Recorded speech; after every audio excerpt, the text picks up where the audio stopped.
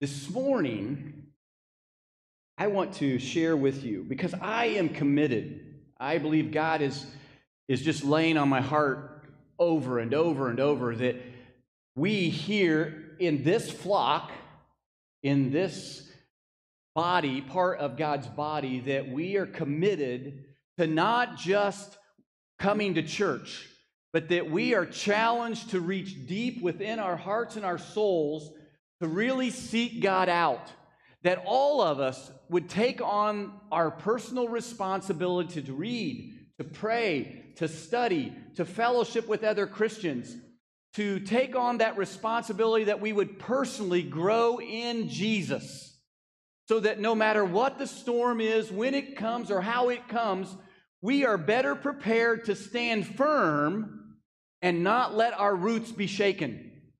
We cannot spend time just icing the cupcake. We cannot spend time just checking the box. We cannot lay our spiritual responsibility on other people. We must each individually receive that responsibility from God Himself and take it upon ourselves to see that relationship with Jesus grow. And it grows. He's done His part. He's there willing to meet us, but we have to do our part. I love the scripture that was read this morning about faith and hope, because that's something we need to allow to flow through us. If we, God's children, don't let faith and hope love through us, then who will? I loved Rex's communion meditation about the crack in the pulpit, helping us to see that we are all a cracked and broken people. That the church is not for those people who have it all together, which I'm not sure that anybody has it all together. But for those who think they do, those are who we should pray for the most. Because in the world in which we live, how can anybody have it all together? But I want us to be challenged by the Word of God. In 2 weeks, I believe it is, not a new Sunday school class, but Donna's Sunday school class is going to start studying Where Do We Go From Here by Dr. David Jeremiah as an additional source on top of the Scriptures. And this week, as they brought the material in and allowed me, I picked up the book and started to read, and boy, I couldn't put it down. And all of a sudden, I was about ready to mark all over the book, and I thought, well, maybe this is Donna's book. Maybe I should check. And sure enough, it was her book. So I was reading chapters and not being able to scribble, and I like to scribble. But the more I read, the more I was convinced, because there was another book that I had received called We Will Not Be Silenced by Erwin Lutzer. And Dr. Jeremiah responds and quotes Dr. Lutzer in his book. And it was just another confirmation that we as a church must step beyond what we have always had and bring it together with where we are so that we can go where God wants us to go.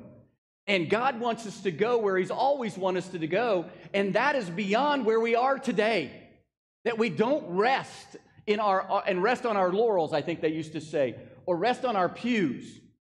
And we need to see as a people of God how the world and everything that's going on interacts and is a part of the bigger story. It's easy for us to hear things and just shake our heads yes and then let it go. No, it's not enough, because we need to understand the big picture. Because when we understand the big picture, when we see the Scriptures being lived out before us, and when we see it all intersect and grasp as much as we can, along with the faith that we have, we are then encouraged and challenged and motivated to move forward as God's children, not just people existing in the world. As I've said many times, He's called us not to survive, but to thrive. And we thrive when we dig into the Word of God and when we surrender ourselves and avail ourselves to His Spirit. We say, oh yeah, let's let the Holy Spirit move in me. And oh yeah, the Holy Spirit was in that, if we talk about it at all. But folks, we have to not just talk about it, we got to believe it. Jesus left this earth and the Holy Spirit came. Jesus told them, hey, it's better if I go, because this other is coming. I'm sending Him to you, and He will be able and you will be able to do more than I was able to do. I can't comprehend that, but that's what Jesus said. And yet today we just kind of stay an arm's length or a truck's length or a mile length or social distance from the Holy Spirit. We can't do that.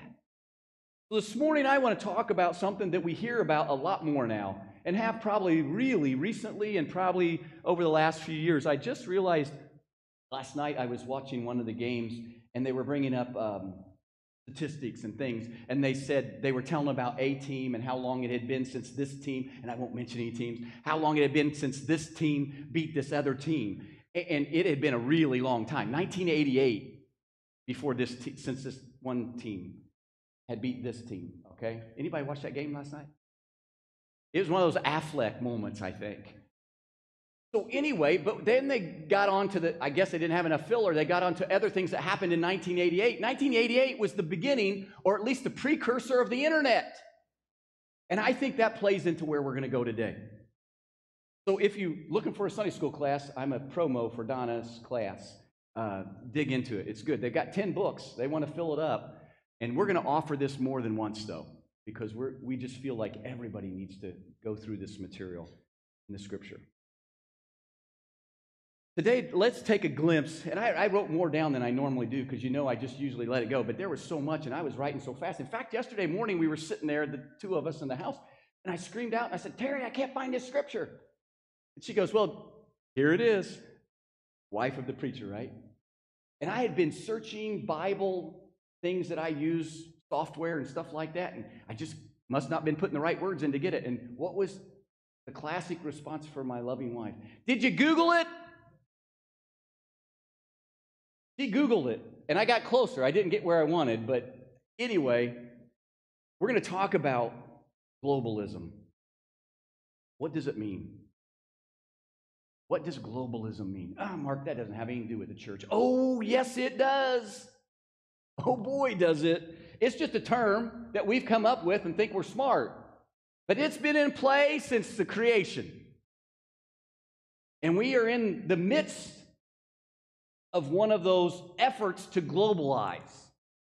And we can sit here and talk all day about how we got here, but it is way above how we can think that we're here. Now, we can say the internet because of information and technology and big companies and stuff like that. Keep that in the back of your mind. But I want to stir you on this morning enough that you'll dig deep and see the intersection spiritually of where we are.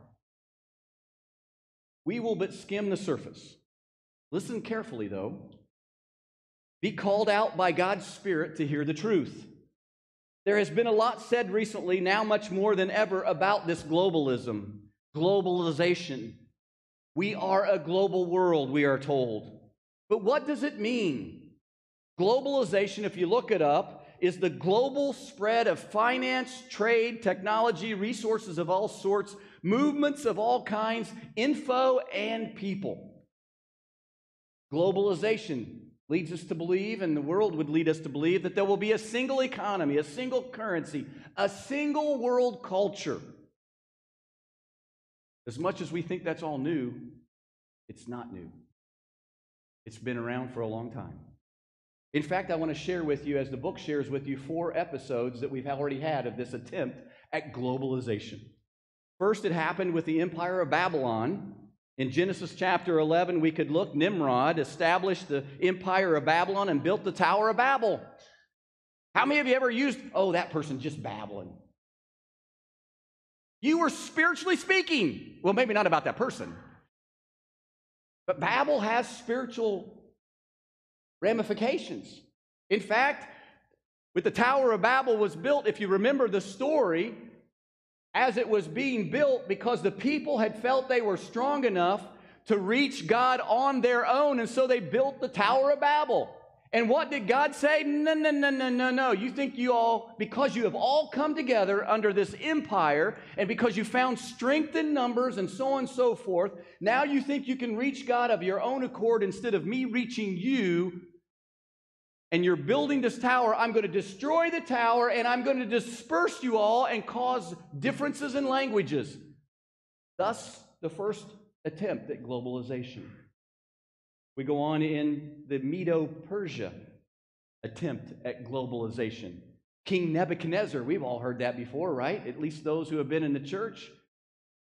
Nebuchadnezzar was one of the most powerful, if not most powerful man at the time. His kingdom realm extended all across. There was power, there was wealth, there were people, but it too failed.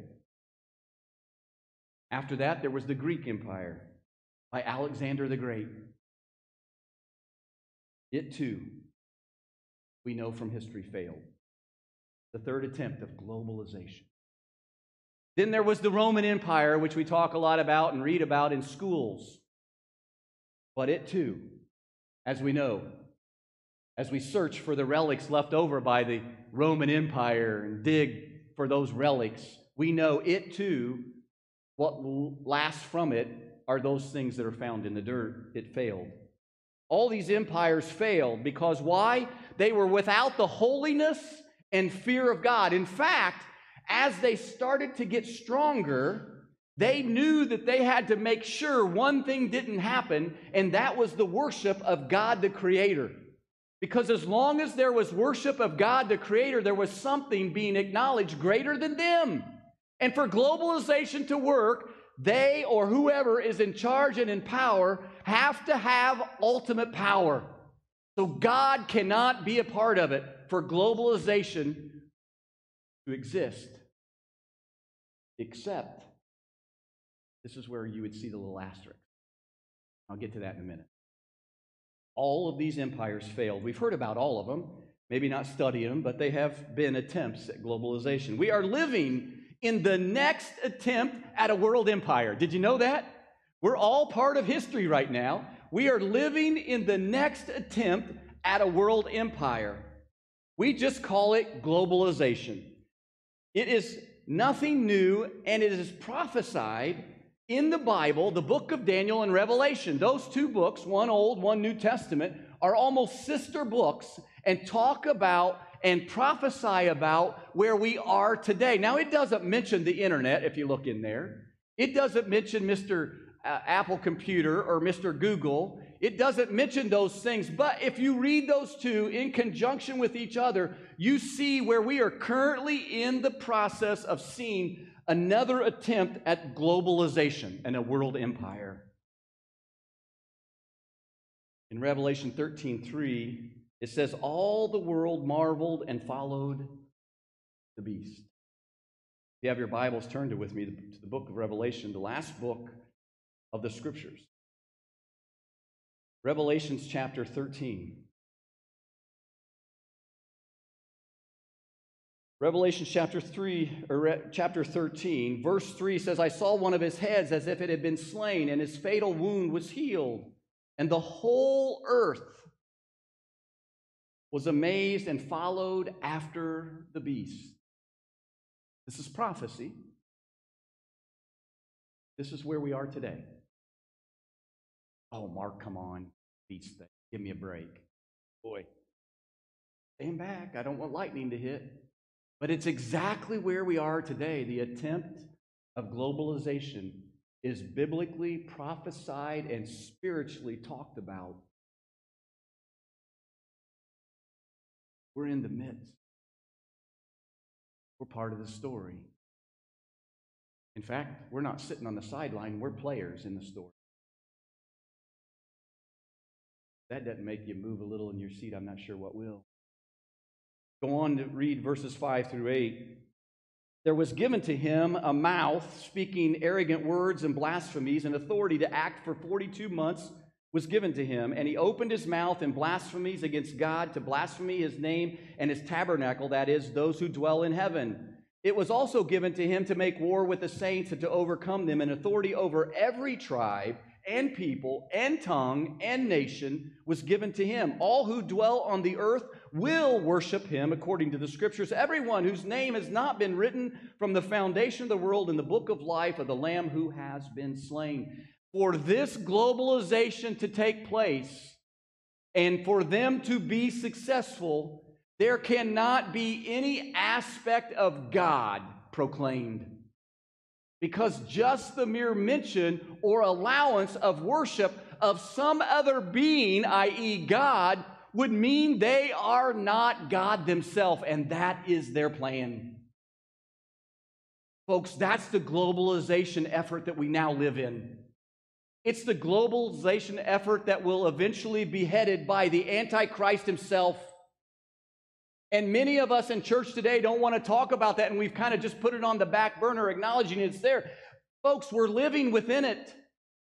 As little by little things take place, and we apathetically just allow them to take place, and we just say it's something else and far off and has no intersection with the Scriptures, we are being lulled to sleep as sheep to the slaughter.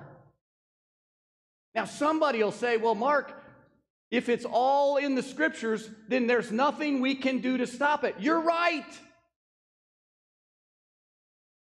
But that doesn't mean we don't stop living as if we are going to live for God, to do the most we can right now, to have the largest impact on the world we can right now, even though we know it's going to come to pass. It is going to come to pass. There is nothing about going back to normal that will change this effort to globalize our world underneath the Antichrist. And we're all players and have parts in this.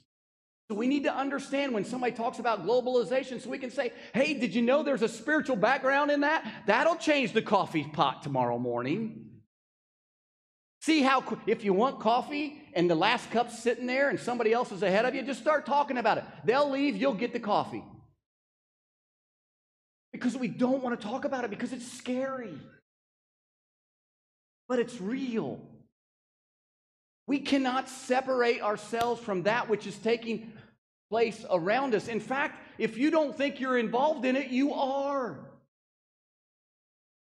It's all together. One world government underneath the Antichrist. We don't like to even say Antichrist, do we? We're scared of it. But it's real, it's biblical, and we need to talk about it so we understand the best we can. People, power, glory, wealth, world domination. It's been tried many times over, as we've talked already. Even, in fact, President Woodrow Wilson, say that fast 10 times. There's a story in the book that talks about when things were going wrong and the world wars were on the precipice and so on and so forth, that Mrs. Woodrow, his wife, came in this mansion all these world leaders were in, and these men, the president himself, were all on the floor and trying to divide up the world because events had happened and empires had fallen and so on and so forth. So you can see these educated, extreme high leaders on the floor, and she said, it looks like a bunch of boys playing a game. And the president responded, it's much, much more than a game. It's future of our world. What we know, and I had to be reminded of it, if your history, is that came out of Woodrow Wilson's term was the League of Nations. And the League of Nations was the predecessor for the United Nations. Now, we all understand that the League of Nations failed, but they understood then to stop world conflict and wars and stuff like that, there needed to be a body that you could go to quickly and then disseminate information from and hopefully lower temperatures and get people to be good boys and girls. We see how well that worked, right? League of Nations failed, but the attempt to have something like that was resurrected, and we now have the United Nations. We have seen in the last couple years and heard leadership speak, although not publicly and not publicized much, is that COVID-19 resurrected the idea that we need one body, one government to lead us through these pandemics and stuff like that, because if everybody's not on the same page, then we're never going to get over it. We do not need globalization. God is against globalization. With one asterisk, and I'll get to that in a minute, I told you, right? Got to keep you till the end of the story, right? Globalization is anti-God. Why? Because globalization cannot work the way the world wants it to work if God is any part of the picture. Because God is left out in those realms, and it's all about the achievements of man separate from God, being successful in globalizing the world. It's all about what we can do without the Creator. But we know and must proclaim that it does not end with another failed attempt at world globalization. That's the hope I want you to hear. Yes, we're in the midst of this attempt to globalize our world again, and it's a spiritual globalization, i.e., the Antichrist will lead this globalization. We're in the midst of that. But I want you to hear the promise and hope for the future, because this attempt to, if you read the scriptures, fails. Amen? Y'all read that? We're in the midst of it. Scary. You don't know how it's all going to work out, other than it's going to happen. But it's not going to last. It's going to fail. For according to God's word, and all praise to God, it will fail. There will be one more after that, successful globalization of our world. It will not be of man's achievements. It will not be achieved through power, wealth, technology, or anything else we can try to think of. But that one last globalization will be achieved by God Almighty, God the Creator. Revelation chapter 20 talks about a globalization. Talks about the globalization under the Lord Jesus Christ. See, globalization happened in the very beginning, but because sin, it was destroyed, and a whole new thing came into being. You can read Revelation chapter 20 and see that the globalization will happen under the Lord Jesus Christ. He will come again. The sound of a trumpet. If you're waiting for an orchestra or for a big band, you're going to miss it. The Bible says just one, right, Steve? One trumpet. Not a Kokomo brass thing. It's not a Indianapolis Symphony Orchestra thing. It's not a, I'm trying to think of current groups and I can't. But anyway, it's just a trumpet. So attune your ears to listen for what? A trumpet. Because that's when the globalization, the most successful only globalization that matters, will occur. Write this down. Daniel chapter 2, verse 44. Zechariah chapter 14, verse 9. Both prophets that give us inclinations and insights into this globalization underneath the Lord Jesus Christ. It would not be good for us to end right here, because I think this is what happens so much in the church today, is that we kind of get us all riled up and just, boom, we're done. The question that is on my mind and should be on your mind is, what do we do in the meantime? Okay, you told me I'm a player. How am I a player living in Atlanta, Indiana, or Cicero, Arcadia, Kempton, Sheridan, a player in this big world scene? Well, because we're creatures of God. We're part of the whole event. What do we do? What do I do in the meantime? Because we need to be actively engaged and involved. Now, some of you are going to go, not me. I've reached my potential. I've done everything I can. What can I do with my limited capabilities or my young age or my family in the middle or whatever? I'm telling you, all of us, every one of us, without regard to age or family or wealth or education or anything else, because we have stopped across the threshold of God and our relationship with the Lord Jesus Christ, are involved. We're in the midst. I just told you, the scripture says we're in the midst. All of us have a part to play, and we need to find that part and then play it. So what do we do in the meantime? In the meantime, what do? We live. Over the last couple years, the world has tried to make us cease living. It has tried to relegate us to loneliness and depression and separated us. Quite the opposite of what God the Father created us. To be relational people, to love on people, to have a handshake, a hug, an argument. Boy, who wouldn't have loved to have an argument in the middle of COVID, yes? Preferably not the one that you were quarantined with. Right? But on the phone, pick an argument with somebody just to have conversation, because that's how God created us. So in the meantime, I proclaim to you, you and me, we're supposed to live life to its fullest. We are to worship our glorified Christ by our words, our actions. We are to strive to be obedient to God and His Word. I don't know, how many of you have been, you're already there. You're already totally obedient to God and His Word. Just raise your hands just as fast as you can.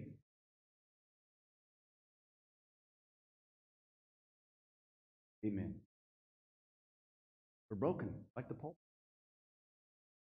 That's why we're here, right? This is the hospital. We are mended by God's Word, by prayer, gathering around the table, by fellowship. None of us here really fully understand how much we're healed and helped by gathering together. The extent of what God does within, through all of us is amazing. We're to live. We're to go on and embrace. Listen to this. Let's see, Ron used expound last week, didn't you? I loved it when he told, I watched it. It was great. And when he says, I know they told you to stand, you all just need to sit because it might be a bit longer. Powerful preaching. That's cool. That is cool. But we are to embrace, as we live, our global mission. Not embrace globalism, but as the church, we've always had a mission that was global, yes? Set out by Jesus Himself in Matthew chapter 28. Go into all the world and make disciples. So it's not that global is wrong. It's just in the way the world has defined globalism that's wrong, because it's globalism according to the world without God. And globalism to God is with God and through God. Take Jesus to all the world. Embrace our global mission. And number 3, hang on to this one. Anticipate. Now, how many of you have ever anticipated anything in your life? What's one thing you might... you guys just had a new great-grandbaby, right? So they've been anticipating the arrival of Jadlyn and Nick's little one, right? Anybody else ever anticipated it? How many of you are anticipating what's going to happen here, probably within the next hour for most of you?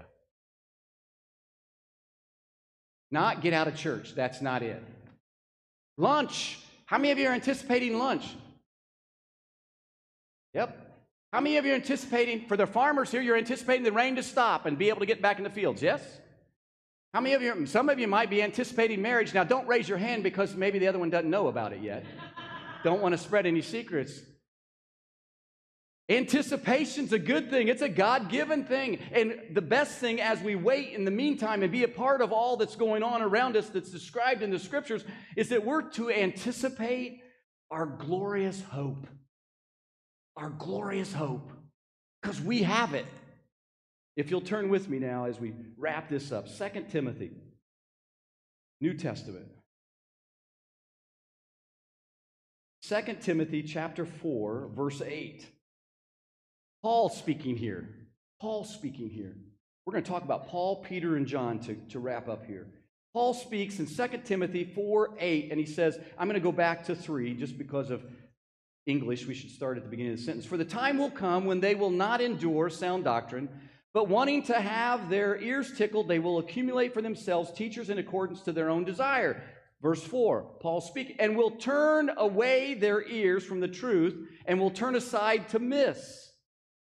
But you be sober in all things, endure hardship to do the work of an evangelist, fulfill your ministry. For I am already being poured out as a drink offering, and the time of my departure has come.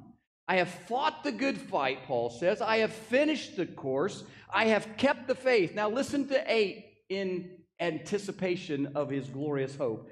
In the future, there is laid up for me the crown of righteousness, which the Lord, the righteous judge, will award to me on that day, and not only to me, but also to all who have loved his appearing. Anticipate this message that Paul gives us. Turn to 2 Peter with me. 2 Peter chapter 3, Verse 13, Peter says this about anticipating your glorious hope. But according to his promise, we are looking for new heavens and a new earth in which righteousness dwells. Paul and Peter both understood this anticipation of the glorious hope. And now, if you would, turn to 1 John, just a couple pages over. 1 John chapter 3, verse 2. As John explains his hope and glorious anticipation for what's to come. 1 John 3:2 says this, "Beloved, now we are children of God, and it has not appeared as yet what we will be.